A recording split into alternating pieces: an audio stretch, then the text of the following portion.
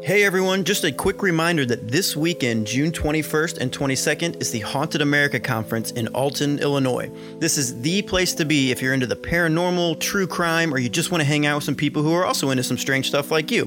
There's going to be speakers, after-hours events, vendors, and I'll be there recording ghost stories, and it's just going to be an awesome time. I have more fun every single year. The doors open at 4 at the Best Western Premier Hotel. You can learn more at ghostconference.net, and if you're there and you listen to the show, come by, say hi, let's talk, let's get a drink, let's hang out. I hope to see you there.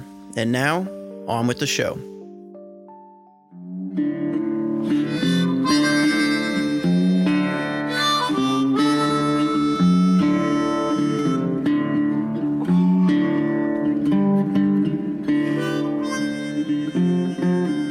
Welcome to another episode of American Hauntings, the podcast dedicated to the history, hauntings, legends, and lore of America's past. The show is hosted by Cody Beck and Troy Taylor, and we are continuing our third season, which we call Murdered in Their Beds.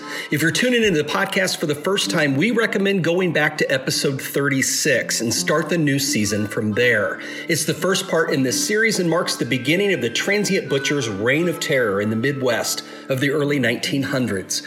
Each episode will not only explore the killer's horrific crimes, but will explore the effect that he had on the small railroad towns of the region, especially the town of Villisca, Iowa. So lock the doors, hide the oil lamp, and get ready for the next installment of Murdered in Their Beds.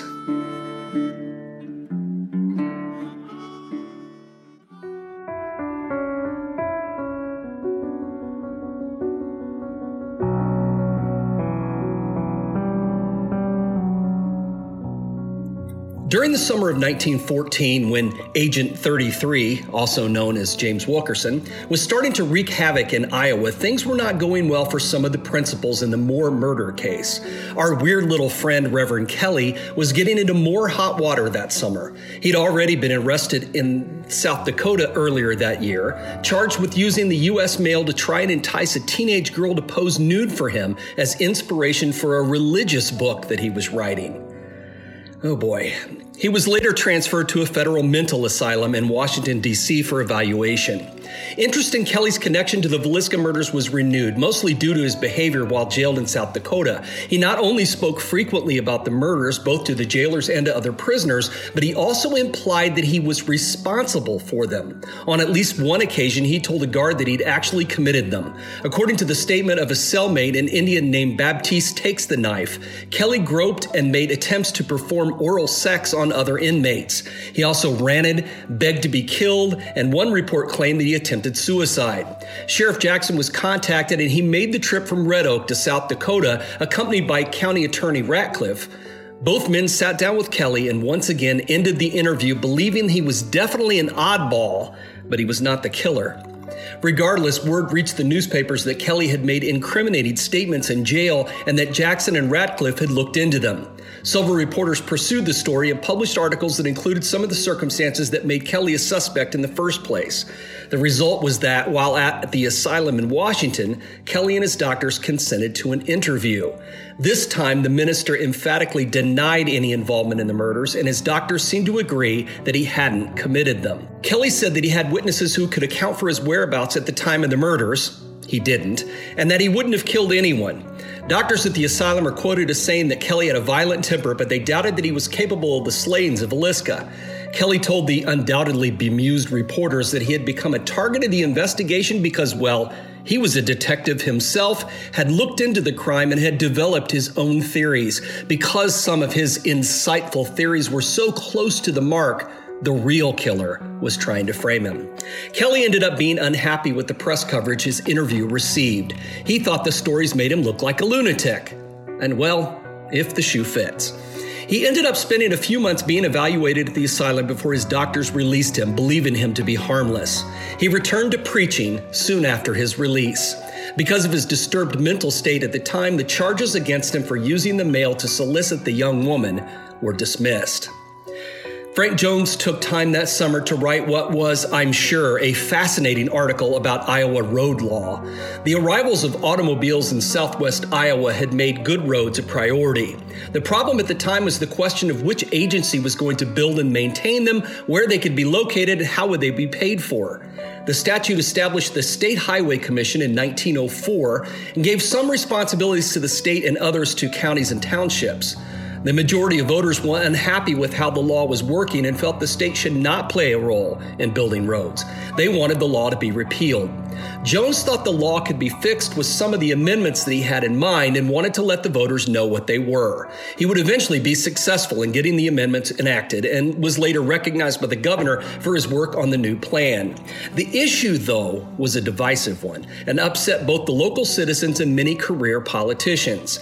County Attorney Ratcliffe decided not to seek re-election that fall and instead started preparing for a run for Frank's Senate seat in 1916. It would be an election where new roads would become a major issue.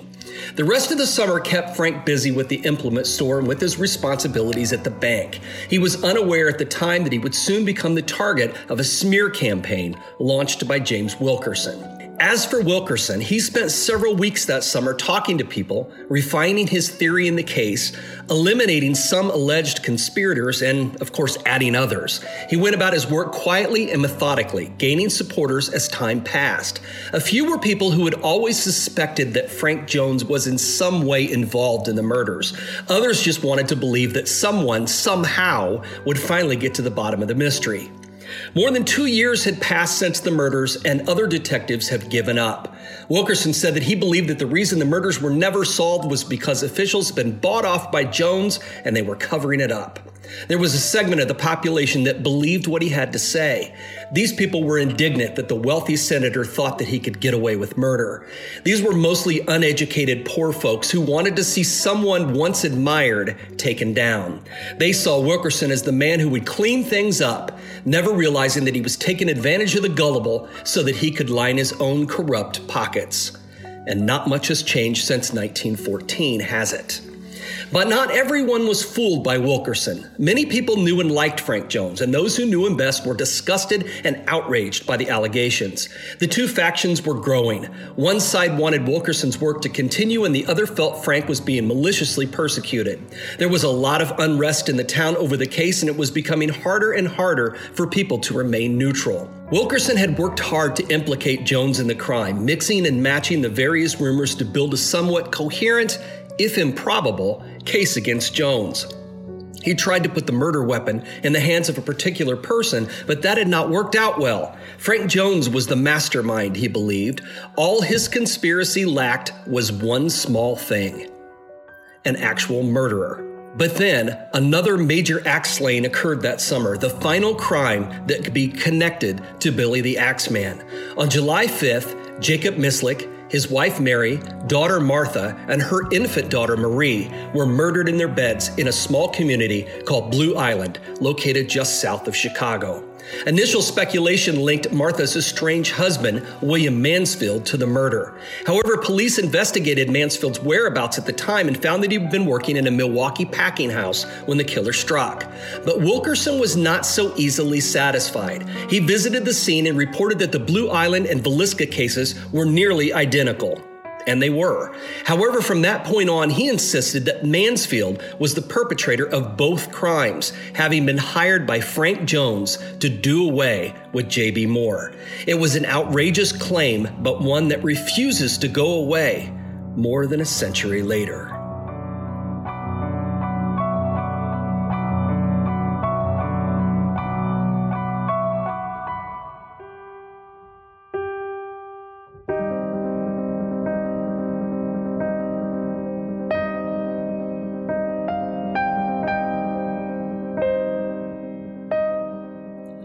More than 2 years passed between the murders in Villisca and the slaughter that occurred in Blue Island in 1914. It was the longest period of time between murders during the spree that was perpetrated by the killer that we've been calling Billy the Axeman. For some reason, the murders in Blue Island have been largely ignored by historians with an interest in the Midwest axe murders, and by those who have researched the Villisca case. Most likely, it was the propaganda spread by Wilkerson that caused this case to be overlooked. Wilkerson would forever maintain that it was William Mansfield who murdered his estranged wife, their baby, and his in-laws, despite the fact that he was elsewhere at the time and was cleared by the authorities for any involvement in the crime. It was true that Mansfield had an unsavory reputation, and he had been involved in other crimes and treated his wife badly, but he was not, as far as it has ever been proven, a murderer.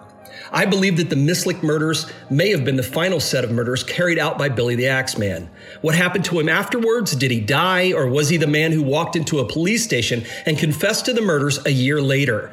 Could the man who was arrested and locked up in a mental asylum have been the same man who had murdered dozens of innocent people and struck fear into the hearts of Midwest residents over a 3-year period? Let's take a closer look at the crime. Blue Island, located south of Chicago in Cook County, was a working-class community in 1914. The city took its name from a large hill that was once an island during the last ice age. Early pioneers gave the ridge the name because at a distance it looked like an island set in a trackless prairie sea. Established in the 1830s, the town was originally a way station for settlers traveling on the Vincennes Trace from Indiana. It prospered since it was conveniently situated less than a day's journey from Chicago. In the 1840s, it enjoyed notable growth during the construction of the feeder canal, now the Calumet-Sag Channel, for the Illinois and Michigan Canal, and as a center for the brick-making industry. In the 1850s, Blue Island became known as the brick-making capital of the world. In the early years, the bricks were made by hand and created mostly for local use. But by 1866, the Illinois Pressed Brick Company began employing about 80 men and using what was described as steam power and machinery to produce about 50,000 bricks per day. By 1900, the Clifton Brickyard alone, which had opened in 1883, was producing 150 million bricks every year. It was still a thriving industry in 1914 and a major part of Blue Island's economy. Businesses, hotels, and restaurants flocked to the town, eager to reap the dollars that were being made by Blue Island's residents. The town's central business district was regarded as one of the most important commercial centers south of Chicago. With stores like Woolworth's, Klein's Department Store, Sears, and Montgomery Ward, there were always plenty of places to shop. Until Prohibition put them out of business in 1919, Blue Island was home to several breweries that used the east side of the hill from which Blue Island took its name as a place to store their products before the advent of artificial refrigeration. Beginning in 1883, Blue Island became the home to the car shops of the Rock Island Railroad. Even today, it's a busy hub for railroad lines running into Chicago and beyond. The main railroad tracks in Blue Island were just 1 block from the house where the Mislik family was slain. On July 5, 1914, a Sunday night, our killer stepped off a freight train in Blue Island and left a bloody scene behind with 4 victims, wiping out an entire family. Jacob Mislik, age 75, his 65-year-old wife Mary, their daughter Margaret, age 22, and her 6-month-old daughter Marie were slain as they slept in their beds at the Mislik home at 67 Broadway in Blue Island. The murders were eerily similar to the others that had occurred across the Midwest over the previous 3 years, a fact that was actually pointed out by the newspapers. No clues had been left behind in the house except for the bloody axe, which had been used to crush the skulls of the family members. The axe had been left in the bedroom where the 2 women and the infant slept. It was covered in blood and had been taken from a neighbor's backyard and brought into the house by the killer. After slaying each of the victims with the flat side of the axe, he had pulled the bed sheets up over the bodies, hiding them from view, just as he had in all the other cases. The bodies were discovered by Mislik's son, Jacob Mislik Jr., who entered the house on Monday morning. The younger Mislik also lived in Blue Island and was at work on the railroad line near the house that morning. He walked over to his parents' home around 10 a.m. to get a pail of water. The back door was partially open and he pushed it open the rest of the way. Darkness lay beyond. He called out to his mother several times. When he received no reply, he walked inside. The first thing that he noticed was the gloom of the house. All of the window curtains had been pulled closed and the blinds were down. He called out again as he walked through the kitchen. After a few steps, he entered the main part of the house and noticed that his feet were sticking to the floor. He looked down and was startled to see a trail of blood ran from a bedroom off the kitchen to the front hall. It was too dark to see where the trail came to an end. His heart pounding, he pushed open the door to the bedroom. There were several forms under the bloody sheet on the bed. The walls had been spattered with blood and pools of it congealed on the floor. A few steps away, the blood-soaked axe was lying on the wooden floorboards. Jacob walked slowly to the edge of the bed. He later told the newspapers, quote, "I pulled back a part of the bed sheet and there lay my mother, her head cut and bleeding. I pulled the sheet back a little further and saw the body of my little niece. Her head had been severed. Beside her lay my sister. She too was dead. I then ran into the street and called several passerby who accompanied me upstairs where my father slept. He too was dead, having been killed in the same manner as the others." Several people who knew Jacob's parents were outside. They followed him back into the house and helped him search the place. His father had been sleeping upstairs in what the newspapers called the attic, but it was actually part of the second floor with a slanted ceiling. The Mislik house was not large and the family was not well off, but they were on good terms with their neighbors and were liked by the other German Americans in Blue Island. There was no indication that the doors had been forced open. Instead, the police surmised that the killer had entered and departed through an open window where bloody handprints were found on the sill. The police arrived to investigate the scene. Lieutenant William Miller of the Blue Island Police took charge. His first thought was to look for Margaret's estranged husband, William Mansfield, who had a police record. Lieutenant Miller was initially the only one who suspected Mansfield. The newspapers were shouting that the degenerate axe murderer had struck again, claiming more innocent lives. The Mislik murders were immediately connected to not only the Villisca murders, but to the earlier cases in Colorado, Kansas, Ellsworth, and Monmouth. And newspaper reporters looking for a sensational story were not the only ones who believed the transient butcher was still at work. Chicago Assistant Chief of Police Herman Schutler, a well-known and experienced officer who'd been involved in the famous Lutgert murder case in 1897, was a strong proponent of the idea that all the murders were connected. He was quoted in the newspaper on July 7th stating that, quote, "The mad axeman whose trail of tragedy runs through 5 states has reached the outskirts of Chicago." Captain Schutler was quick to add that the Mislik case, like nearly all the others, occurred on a Sunday night. He also publicized the belief that the killings had taken place when the moon was passing from the last quarter into the dark or emerging into the first quarter. This would come up again in the future when Schutler named a possible suspect. The case rapidly went nowhere. On July 7th, Chicago police arrested a suspect named Peter Buchenow, who had escaped from an insane asylum in Kankakee, Illinois. A bulletin had been issued about his escape from the asylum before the murders had taken place. He was picked up by 2 police detectives at a boarding house at 4333 South Hermitage Avenue. When they searched his room, they found a bundle of clothing and some shoes that looked as though they had bloodstains on them. The detectives both thought of the Mislik murders, which the assistant chief of police stated had been committed by a madman, and brought Buchenow in for questioning. He was eventually cleared. Even though he had passed through Blue Island by train on the night of the murders, Buchenow was able to provide an alibi. He had been staying with a farmer who'd been kind enough to offer him a meal and a place to sleep. This left only William Mansfield, whom Lieutenant Miller considered his prime suspect. Mansfield was an unsavory character, to say the least. He had twice joined the military and had twice deserted. He'd done time in Leavenworth, and after he was paroled, had moved to Chicago, where he met Margaret Mislik. He was working in a meatpacking plant as a sausage stuffer. Although he was courting Margaret, he was also seeing a woman who worked in the plant named Kate Romanofsky. Both women became pregnant around the same time. He married Margaret, but just as he had done with the military, he quickly abandoned her. Shortly before Margaret's baby was born, he and a very pregnant Kate left town together. A few months later, his wife, their baby, and her parents were slaughtered in their beds by someone wielding an axe. While Mansfield was a suspect in the crime, he really had no motive. Besides that, no one had seen him in Blue Island for months. He was eventually tracked down and was able to prove that he'd been working in Milwaukee at the time of the murders. The police lost interest in him and continued their investigation, an investigation that quickly became even colder. It would be a year before another suspect emerged. In July 1915, a man was arrested in Buffalo, New York, who confessed to the Mislik murders. His name was Casimir Erszewski, a Polish immigrant who had boarded with the Mislik family. The Mislicks were poor, a situation made worse by the fact that William Mansfield had abandoned his family and the elderly couple were forced to support their daughter and granddaughter.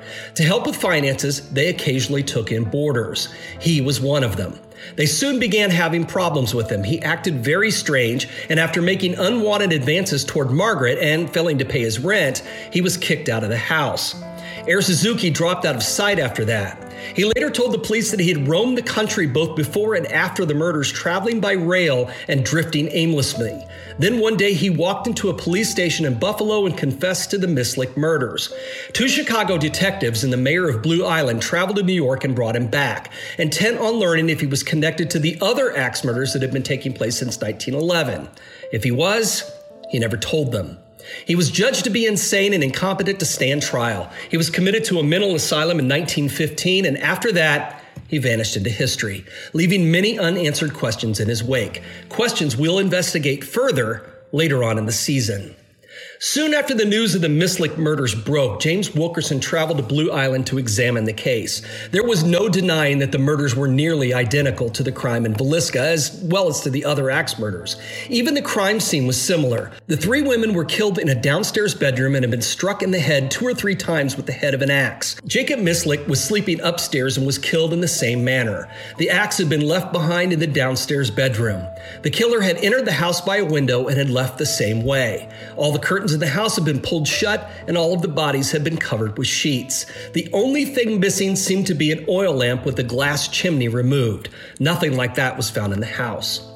While in Blue Island, Wilkerson learned about William Mansfield, who would later become a key piece in the case the detective was putting together. The police later dismissed him as a suspect, but Wilkerson refused to forget about him. Whether he had an alibi or not, Wilkerson knew that people would be quick to believe the worst about an army deserter, an adulterer, and a man who abandoned his family. He would make the perfect addition to the case that Wilkerson really wanted to build, a case against Frank Jones.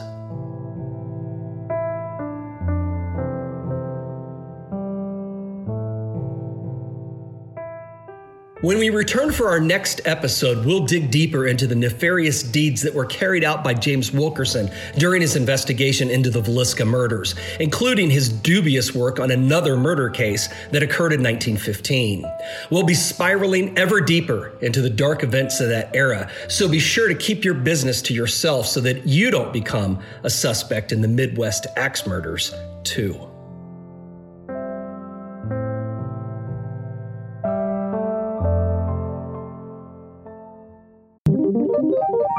Have you ever wanted to learn a new language? And I don't mean like spells or incantations to trap spirits, you weirdos. I mean like a new language that could help you start communicating with more people on this plane today. Then I need to tell you about Rosetta Stone. Look, you know the brand, you know the name. They have the expertise and a 30-year legacy, which makes them more qualified than ever to help you learn a new language today. They've helped millions of people build the fluency and confidence to speak new languages. Now, this is the part where Troy would tell me that I made some kind of grammatical error, but he's not here right now, so I don't know, it's like speaking tongues. Rosetta Stone focuses on speaking practice for real-life scenarios to get you ready for real conversations with real people. Or maybe you can even learn how to use some different types of Ouija boards. I don't know. Either way, Rosetta Stone can help you learn faster and retain your new language better. Honestly, Rosetta Stone really would have come in handy for season 4 of New Orleans because I know we butchered some of those French names and I apologize once again. Now, you all know I have a 9-to-5 job when I'm not at the podcast factory, and Rosetta Stone actually helped me not make a total fool out of myself while I was in Brazil interviewing celebrities. Obrigado. And now I want to help you. So don't put off learning that new language. There's no better time than right now to get started. For a very limited time, American Hauntings podcast listeners can get Rosetta Stone's lifetime membership for 50% off. Visit rosettastone.com/today. That's 50% off unlimited access to 25 language courses for the rest of your life. Redeem your 50% off at rosettastone.com/today today. Rosetta Stone, how language is learned. Wait, by the way, Troy, where do words come from? Hey, no, don't walk away. Oh, Troy, where do words...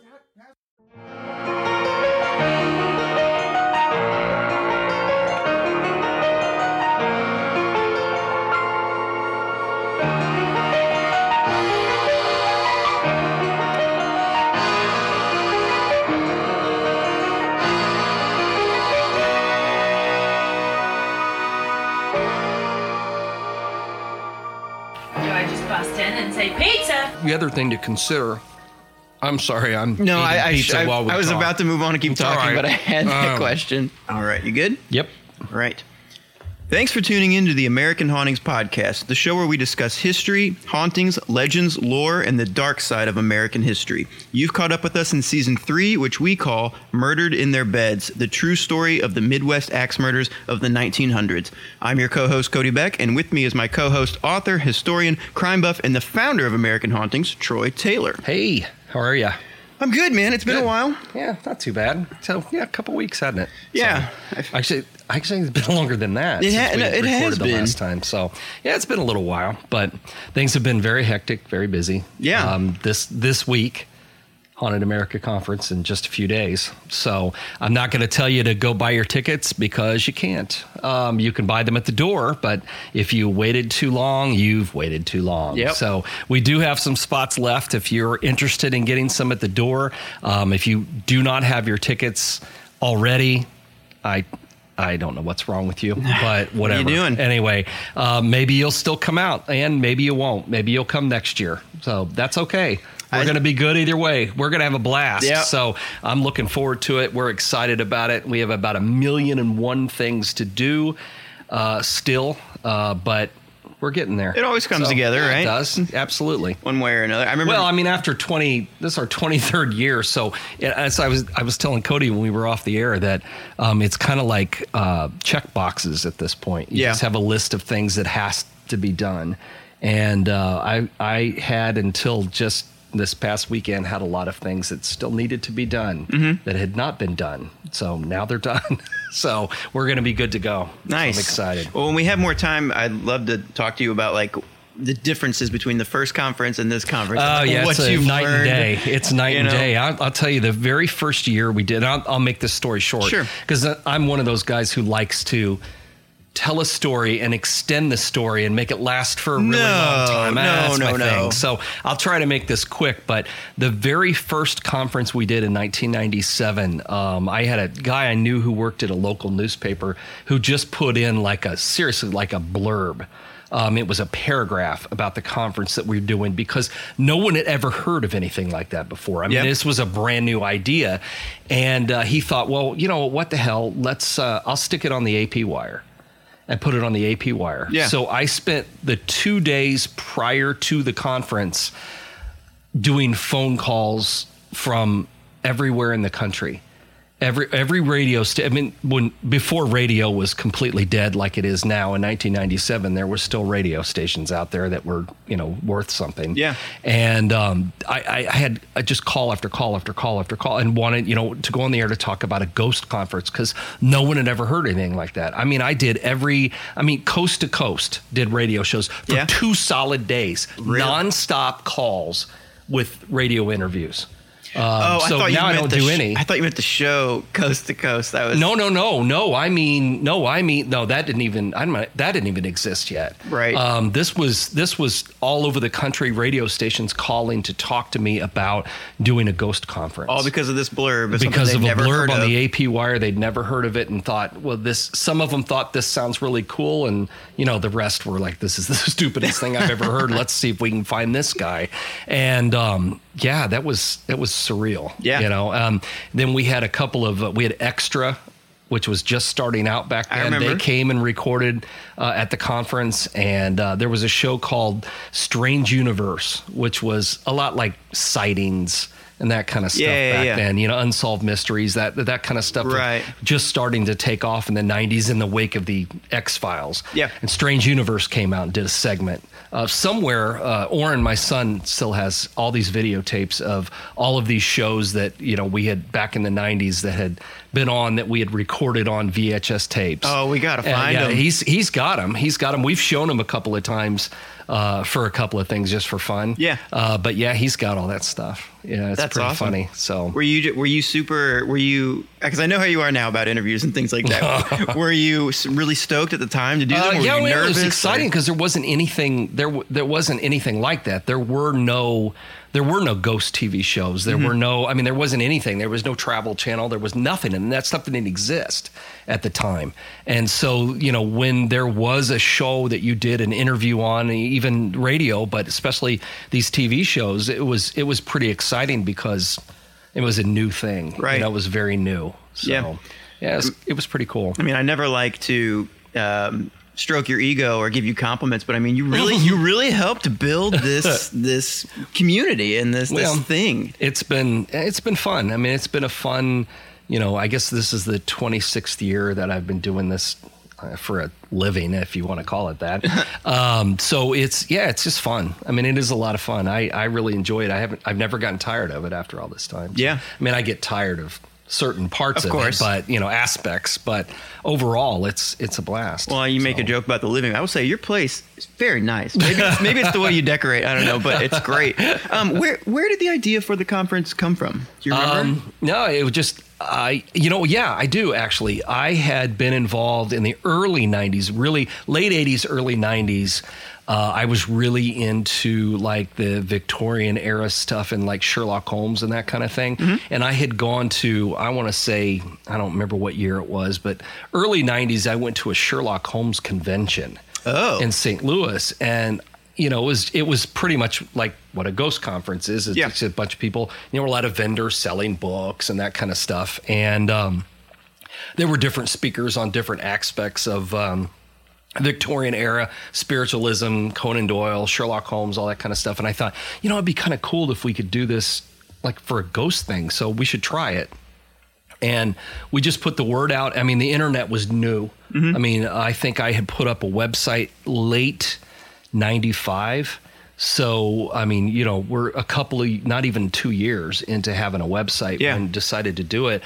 And the internet was new enough. And there were so many people who were, you know, ghost people who now had someone to talk to outside of their area. Right. You know, I always credit the internet with changing the entire face of ghost hunting because there was, you know, in the past, outside of your specific area, there was no one to talk to about your interests. Right. Well, suddenly now you could reach anybody anywhere all over the world very easily. And, you know, the websites and stuff were pretty crude. They were, you know, very basic back then. But it was enough to start getting a hold of people and talking to people. And, you know, we had people who came from, even that very first year, came from all over the country because they'd never heard of anything like that before. And here was a chance to get together with their only refuge. Yeah, other ghost people. And I mean, it's still that way, you know, with the conference today. I think that, you know, while the paranormal is much more widely accepted than it used to be, you still may not have a lot of people that you know personally or, you know, around your town or your area that you can just talk about weird stuff, you know. But so people come to the conference and they come back year after year after year after year because, you know, it's a place to meet, talk to like-minded people, you know. So it's a lot of fun. I think that's one of the things that makes it continues to make it so fun is these people who we see, you know, a lot of these people I only see once a year, you know, and a lot of them are really good friends, but I may only see them like once a year. Right. And that's always been one of the cool things about the conference is like a, you know, family reunion kind of thing and you know, ghost stuff mixed in. So it's fun. Absolutely. You know, I remember my first conference was first episode, it either just came out or it was about to come out. I think it had just come out. Okay, so 5 days after the first episode. On, yeah. So I remember you told me, come to this conference that we're doing. You know, you can set up a little table and stuff. And I had no idea what to expect. I didn't know what was going on, and I got there a little bit early. I think I did, like at this point I didn't leave work early or anything. I just left for like 5. Yeah. And now I'm taking off like the whole day for this stuff. But I get there, set my stuff up, and then a couple people started coming in, like trickling in, and then they kept coming in and kept coming in, and it just didn't stop for the longest time. It's because, you know, you get Julie and the girls up there checking people in, but people are lined up for, you know, out through to the front door of the hotel. It was crazy. And so then it seems like they're just trickling in, but once they get into like the vendor's room, it's like mass chaos. Yes. And it was awesome. I was like, what did I just sign up for? Yeah. Like, what am I getting myself into? But I met some of the nicest people, some of the most open-minded people. Yeah, they have to be open-minded because they believe in crazy shit. Right. Absolutely. And we have, you know, great times throughout the conference, great times, you know, after hours events and things like that. So So check it out. But enough about the conference. What's some other stuff coming up? We've got other stuff coming up. We still have July Black Dahlia dinner evening with. We've got another Axeman evening with August 10th. That's pretty much the last one of the summer. But after the conference, a week after this, we'll be releasing our lineup of all of our fall events. A lot of our ghost hunts, a lot of our events, our fall events in Alton. We'll have some more evening with events. We'll bring back Lizzie Borden again because that one's always full. Yeah. Always sells out. We're planning on doing the Lemp family, St. Louis exorcism, some other stuff too. Nice. So it'll be fun. Yeah. I haven't done any ghost hunts or any evening with in a while now. So I'm actually feeling like I really want to do something. Yeah. We'll be back at a lot of people have been asking me about the Mineral Springs again, and we'll be doing that in October, early October. That'll get posted up next week too. Nice. So check out look out for that, and you can check websites, and we'll have it in the podcast. AmericanHauntings.net will always have stuff up, all the new stuff. Awesome. So something's been popping up lately that you kind of you feel passionately about, you want to talk about. Well, I just wanted to mention it because there had been some discussion after a couple episodes ago. We did the episode about the murders that took place in Kansas just right before Villisca. Mm-hmm. And I had gotten a couple of different pronunciations of the town. I'd had some people tell me, and these were natives who told me that it was pronounced Paola. And then I had some other natives who told me it was pronounced Paola. Yeah. So I went with Paola because my understanding from someone that I had spoken with there was that was the original proper pronunciation. But over time, apparently, it has changed to Paola. Now, and then when all these questions came up and we started to talk about it, and I actually had a historian from the area who told me, listen, it can go either way because it originally was meant to be Paola, but over time it's changed. And just because it changed to Paola doesn't mean it's right. Right. That's just what people call it. And I said, well, that kind of makes sense because growing up in Illinois, we had a lot of towns that, are not pronounced the way that they're spelled or how they were originally pronounced. Name one. Cairo, Illinois. Oh, yeah. When they founded that town, it was meant to be Cairo. And over time, it's Southern Illinois. Over time, it's become Cairo. Yeah. And then there's Vienna in Illinois, which is actually spelled Vienna. And it was originally meant to be Vienna, but over time, it's become known as Vienna. Mm-hmm. That doesn't make it right. It just makes it, that's how it's pronounced the norm, now. Which always, when I was talking to Lisa about this, which reminded me about one of my favorite jokes. It was this guy and his wife were driving around in California, and they were on a road trip together, and they were driving, and they got to talking, and they had come into a town, and they said, well, how do you what do you think? How do you think this town is pronounced? And the wife said, oh, well, she said it one way. And the husband said, that doesn't seem right. I mean, I think maybe it's this. And she said, well, I don't know. And so they got into kind of an argument about it. So finally, the husband said, but you know what? I got an idea. Let's just pull into this restaurant. We'll go in, we'll get a bite to eat, and we'll just ask somebody who lives here how you actually pronounce the name of this town. So they went into their, to stop at a fast food place, and they went inside, they ordered some burgers, and he said to the girl behind the counter, he says, listen, we got a question. We hope that you can settle this argument for us. And the girl said, okay, well, what is it? And he says, well, we've been arguing about the way you pronounce this place because, before they were inside, when they were in the car, the wife insisted the place was called La Jolla. And the guy said, no, I don't think that's right. I think it's La Hala. So they went inside, they asked the girl, they said, listen, just tell us, we're not going to tell you who said what or what we think it is. We want you to tell us what is the name of this place. And the girl looked at him and went, Burger King. So that's the joke. My yeah, God. I know. It's not a great one, but I always liked it. So anyway, I think our payola thing can be settled with this, and we could just leave it alone and just say, there's two different ways to go there, so that's where it's going to be. The left. best part of this was how excited you were to tell this joke. I know, I did want the to look tell on this your joke. face the whole time. You loved it. I just love that joke. I love that you love it. I know. There's a joke I tell about a duck that goes into a bar looking for grapes, but Lisa will not let me tell that. I heard that on a commercial years ago, and I always it's cite my it. Favorite joke. It was the Staples? It's like, I don't know.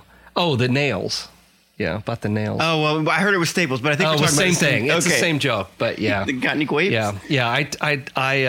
I've taught Lux that joke. That's amazing. So yeah, but she doesn't tell it very well yet. So I'm gonna give her some time. She'll get there. Yeah, that's like akin to buying her like a really loud, annoying toy. Yeah, it is. It really is, because she loves to go around and go, "Hey, mom, got any grapes?" And so, yeah. At least he doesn't appreciate that much. Oh, that's awesome. Yeah. So moving on, we had a couple listener reviews on iTunes. Yeah. Which, we do that now?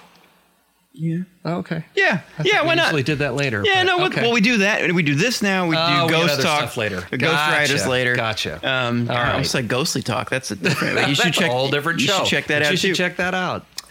So yeah, listener review one, it just says awesome with 2 exclamation points from Noob Chicken. Hey, so simple. I'll take it. Simple is good. Concise, yes. The next one says, I always look forward to this podcast and get so happy when I get a notification that there's a new one available. I absolutely love the story at the beginning and the banter at the end. It's a perfect mix of true crime and ghost stories. Loving it. Our cringeworthy banter? No, well, they left that part out. Awesome. But so thank you. But this is from Little Dutch Girl 240. I love the screen names. So I know they can just be whatever they want. So awesome. Thank you so much for the reviews. It really helps people find our show. It helps our egos, and it's all the above. So.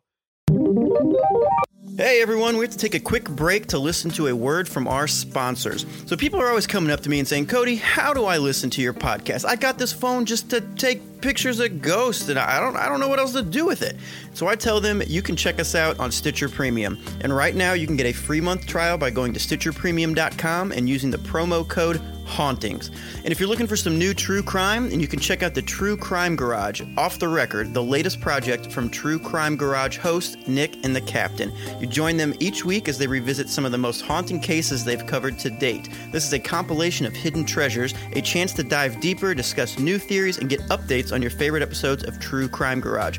Or if you're looking for something a little different, comedian Chris Gethard's Beautiful Stories from Anonymous People opens the phone line to one anonymous caller, and Chris can't hang up first no matter what. From shocking confessions and family secrets to philosophical discussions and shameless self-promotion, anything can and will happen. Stitcher Premium also has new ad-free episodes of cult favorite My Favorite Murder and hit shows from the Parcast Network like Cults and Conspiracy Theories, and my personal favorite podcast, How Did This Get Made? Plus thousands of hours of original content, early access to new releases, exclusive bonus episodes and archives, and hundreds of stand-up comedy albums for when you need a laugh. And of course, like I said, our show is also available every week with Stitcher Premium. To get a free trial of Stitcher Premium, go to StitcherPremium.com and use promo code Hauntings. That's StitcherPremium.com, promo code Hauntings. So, moving on. Yes. Summer of 1914. Yes. Agent, and we've got a little mixture of time periods. Yes, of course. Yeah. Agent 33, James Wilkerson, was wreaking havoc in Iowa, and things were not going well for the Moore murder case. Right. Reverend Kelly had already been arrested earlier that year in South Dakota. He was charged with using the U.S. mail to try and entice a teenage girl to pose nude for him as inspiration for a religious book that he was writing. I wonder what kind of religious book this was. I read that, and I always wonder what kind of religious book that was meant to be. Well, I'm curious. Are you saying that a man of faith used his position of power to sexually assault a young person? I know. It's hard to believe, isn't it? It is. And also, if you're mad about the jab we just took at clergymen, you fucking should be. Anyway, he's later transferred to a federal mental asylum in Washington, D.C. for evaluation. And interest in Kelly's connection to the Villisca murders was then renewed. Can you tell me a little bit about what Kelly did in jail? Well, there were a lot of rumors. I'm not sure. I mean, there was his cellmate claimed that he was groping other prisoners, and I don't know if he was offering, things in the shower room or what, but that was the kind of stuff that they claimed. But it might have been, because he was on a rant and he was begging people to kill him, and it might have been some way he was trying to just antagonize somebody to take him out. So. Yeah, the begging to be killed thing was very weird. But it said the report claimed he also attempted suicide. So it seems like this guy's just all over the place. He's just everywhere. And, then they take him to the asylum and, then they are trying to, evaluate whether or not he's crazy. And they thought, well, I know how we can fix this. Let's have a reporter come in and interview him. I don't think having anyone talk to this guy is a good idea ever. So... No, not for him. It's not good for any of his cases, is this talking. So then the reporters came in and heard about how he was, he had become a target of the investigation because, he was a crack detective. Right. He had all these theories, and now the real killer was after him, and it's just... The guy was nuts. I mean, he was just nuts. But then I love the part about how he said that, he didn't like the interviews or with the way the stories went because they made him look crazy. Right. You think? Yeah. Anything about you is going to make you look crazy. No kidding. Everyone thinks you're crazy. So Frank Jones took that summer to write an article about Iowa road law. Yeah. I really didn't want to include that. And I thought, man... Just the contrast, it's just though. So boring. The how do you even make this interesting? But I thought, well, as long as we know that this is going to become an issue in his campaign, I thought it was worthy of mention. But believe me, I actually cut that down because I had more information on what the article was actually about. I was going to say, no one cares about this. Yes, I cannot leave that in there. I need to know about the bills going into this and how it impacts. Yeah, it was enough to know that, I just thought it was fun. I thought it was interesting that people would find that, they were arguing about who was going to pave roads. Right. I mean, it's just because these are things we take for granted now, Sure. And so I thought, well, maybe people will think this is interesting. I'll leave it in. And I needed to tone it down. Well, it's good to know what needed some editing. It's good to know what everybody's doing, where all our players are, and the contrast of their summers. Right. But Wilkerson spent his time refining his theory, implicating Jones over and over. And this seemed to cause a divide amongst people. Yes, which is still there.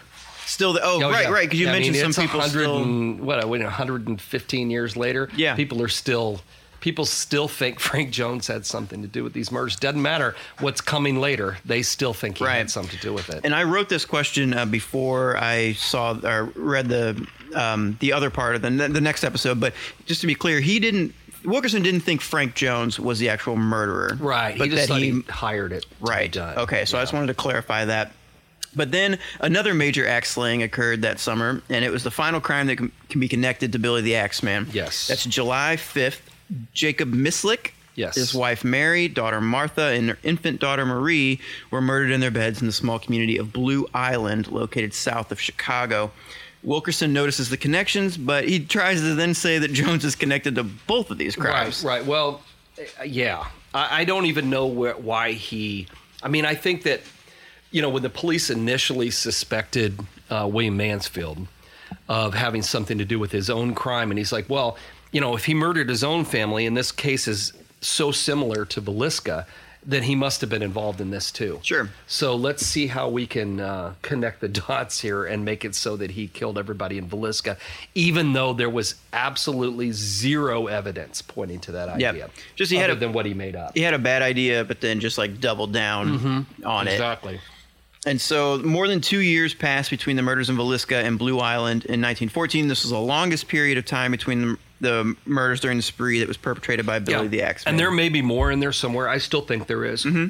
I just haven't found them. I've never been able to find them, but I still think there could be. It seems like a long time, unless he went to jail or something. He was locked up for some reason, sure. Which is possible. This is somebody who was riding the rails and, traveling by train, and I'm 99% sure he wasn't buying a ticket. Mm-hmm.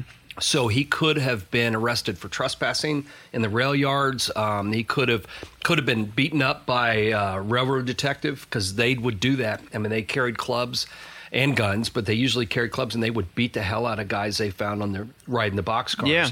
And because, this is pre-Great Depression, when that became a much more acceptable thing to do, when people were all broke and starving and didn't have any money during the Depression, people would hop a freight train. But people were still doing it back at that time, but it wasn't as widely accepted. So there could be a lot of, I mean, this is all speculation, but there could have been a lot of reasons why, he disappeared for, 2 years. Mm-hmm. So I'm curious. I know you've done a ton of research on this, and after his last crime that you were able to figure out, did you then look at recent arrest records or death certificate, try to kind of figure out why he stopped? I mean, I know that's There's huge too many task. people. There's just too much. There's too much going on for that. You're talking about the entire Midwest.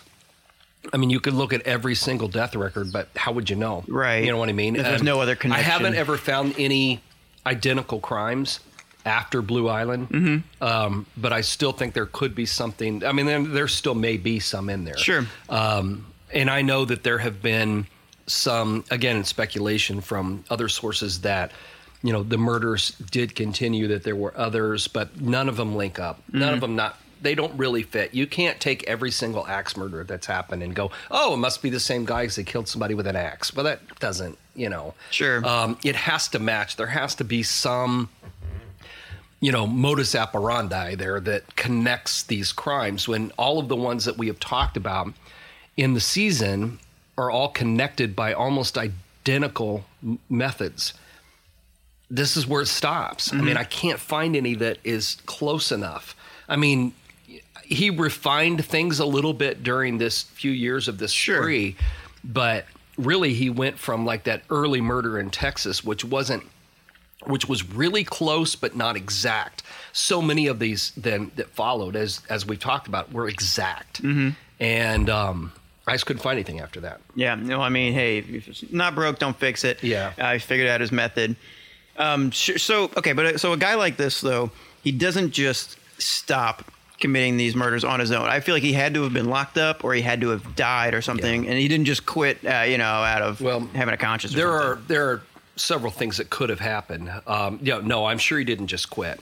He could have been arrested for something else, or for another murder that never made the connection with the others, although that seems unlikely. Yeah. More likely, I think, is that he ended up in an insane asylum.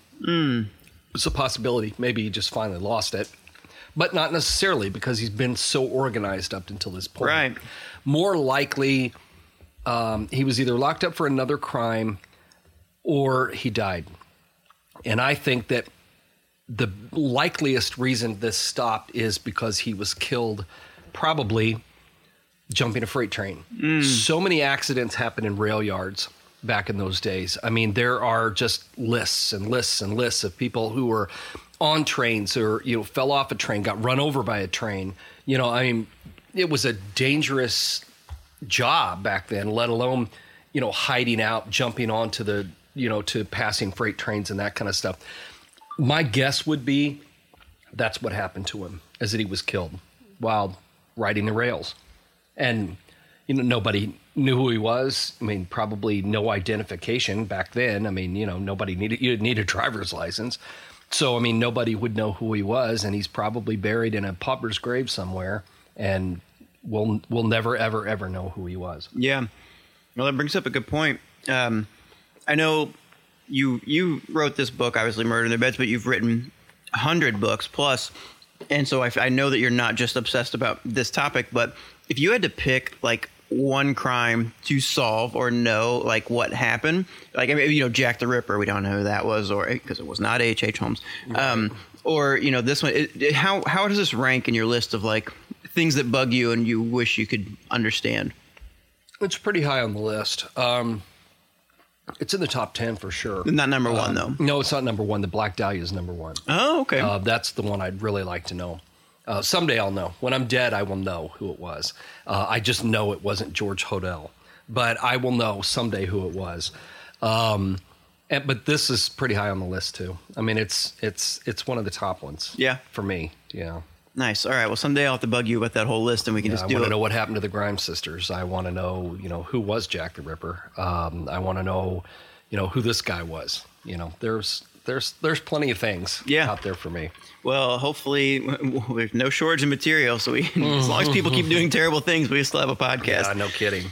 So let's move on now to talking more about Blue Island in 1914. So established in the 1830s, the town was originally a way for settlers basically traveling from Indiana.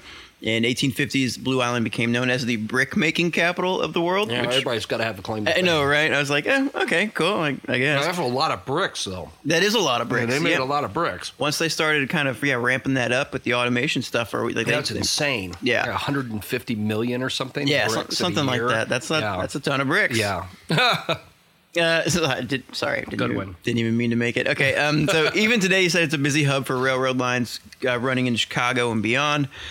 And on one night, July 5th, 1914, our killer stepped off a freight train, Blue Island, and left behind 4 victims, wiping out an entire family. And again, the axe had been left in the bedroom where the 2 women and an infant slept. It was covered in blood, been taken from neighbor's backyard and brought to the house by the killer.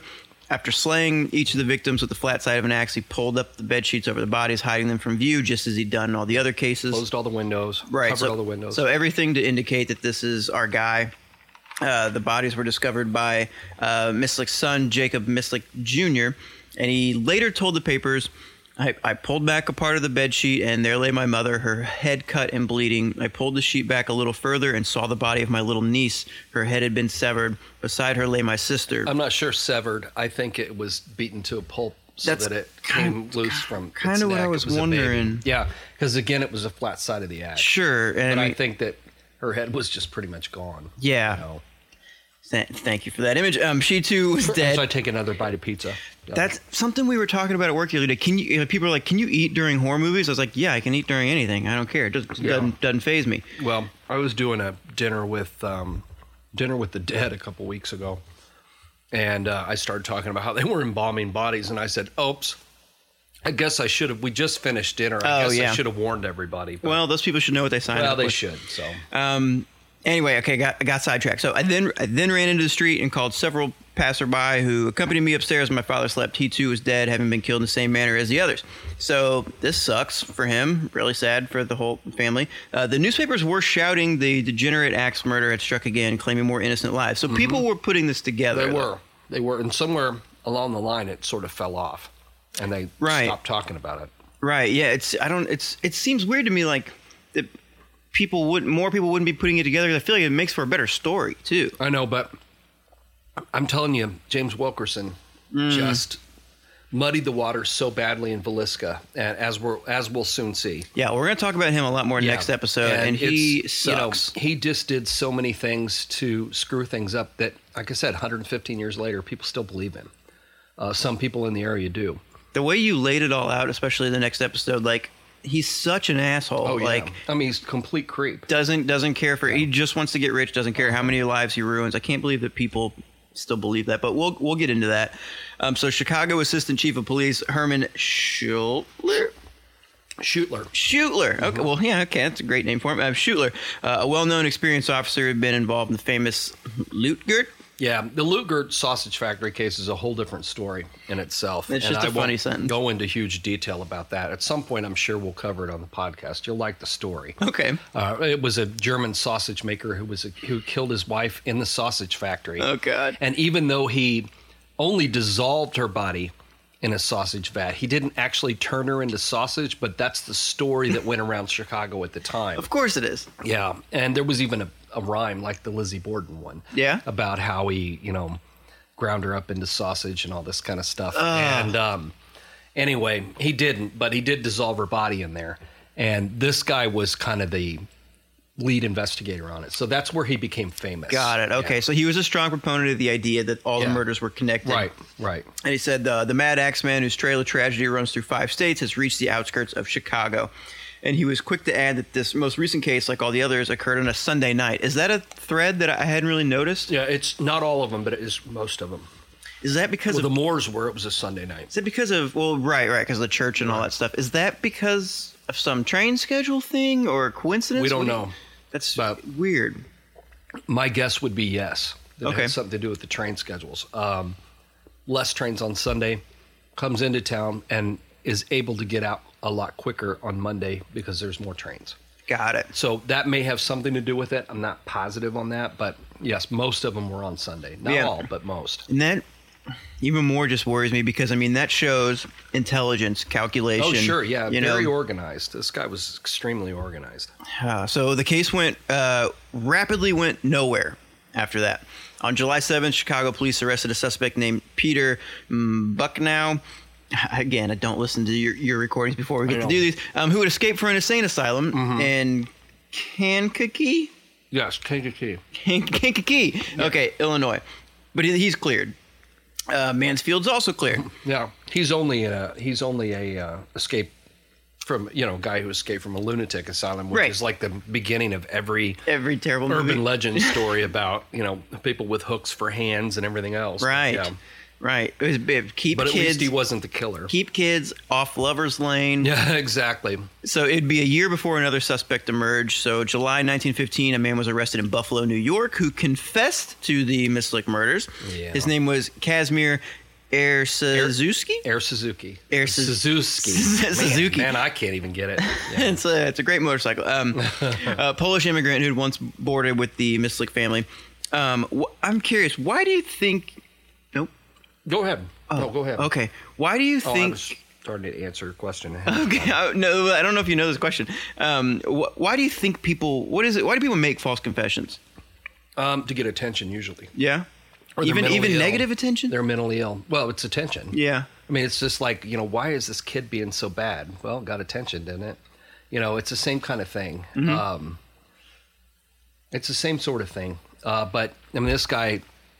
obviously had mental problems, and he probably a year went by and he heard about it. He probably hadn't even heard about it because he'd just been kind of drifting around. Sure.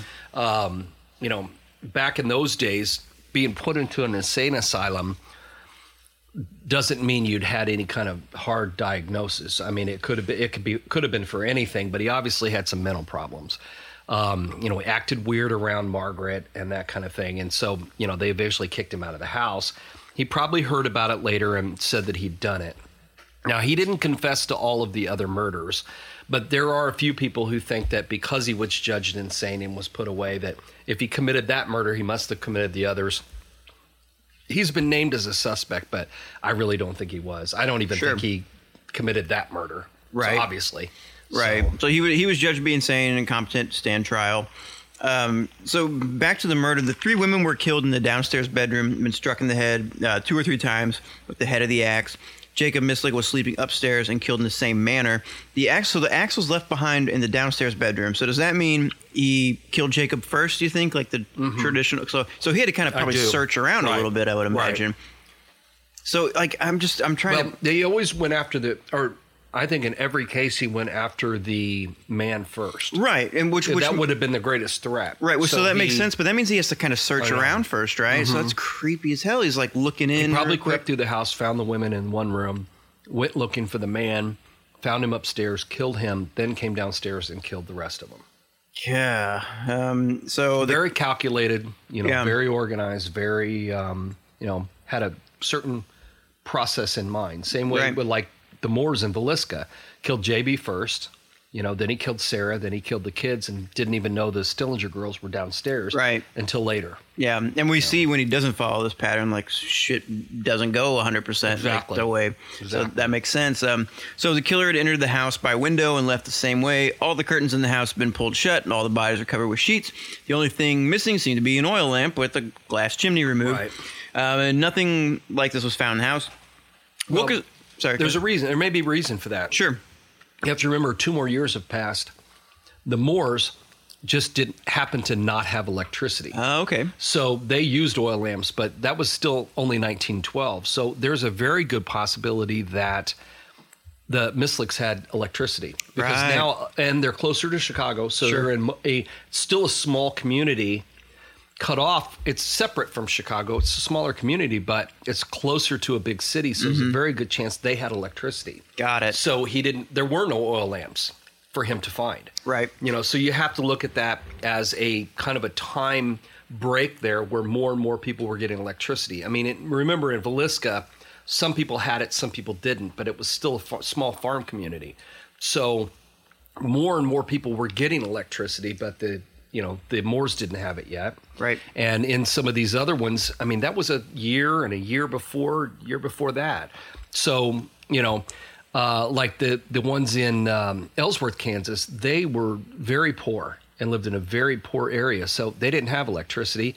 It wasn't an option, So I think that makes a big difference in this story. I think that's the reason we don't find the mirror or the glass chimney with the, removed from the oil lamp. Right. Well, I've heard some people in Ellsworth, Kansas still don't have electricity. That's possible, I guess. So it was a Wilkerson. He refused to forget about Mansfield, who was you said a 2-time deserter from the military. And he would make a perfect addition to the case that Wilkerson really wanted to build. And this was a case against Frank Jones. Right. And that's where we're going to pick up in 2 weeks as we dig deeper into the nefarious deeds that were carried out by Wilkerson. He's such a douche. During the investigation of the Villisca murders, including his dubious work on another murder case that occurred in 1915. Yeah. It's now time for our Ghostwriter segment. If you have a question or comment about the world of the macabre, email us at AmericanHauntingsPodcast@gmail.com. Our first message comes from Stephanie, and she's referencing episode 39. And she said, "Hi, y'all. I love your podcast. I listen to it on Google Music. I tell everybody. I have Alton on my list to visit, too." You shouldn't do that. It's not worth it. Don't say that. No, it's a great little town. I love it. It sucks me in all the time, and I can't escape it. Do you think she left the back door open for the dog? Yeah, you know what? It's the Ellsworth, Kansas one. And the neighbor lady found the dog. Yeah. And then the door was open. It wasn't locked like most of them were. What episode was that then? I don't know, but it wasn't 39. Okay, so we think that the episode you're talking about is the Ellsworth, Kansas one, which I don't think is 39, but anyway, there's a lot of unlocked doors in this story. So, in that one, because that was the one where the city marshal guy heard the scratching and the noises, and then the family. It was we almost had the double header. Showmans that were killed. Right. Double header. I haven't made that joke yet. Yeah, yeah.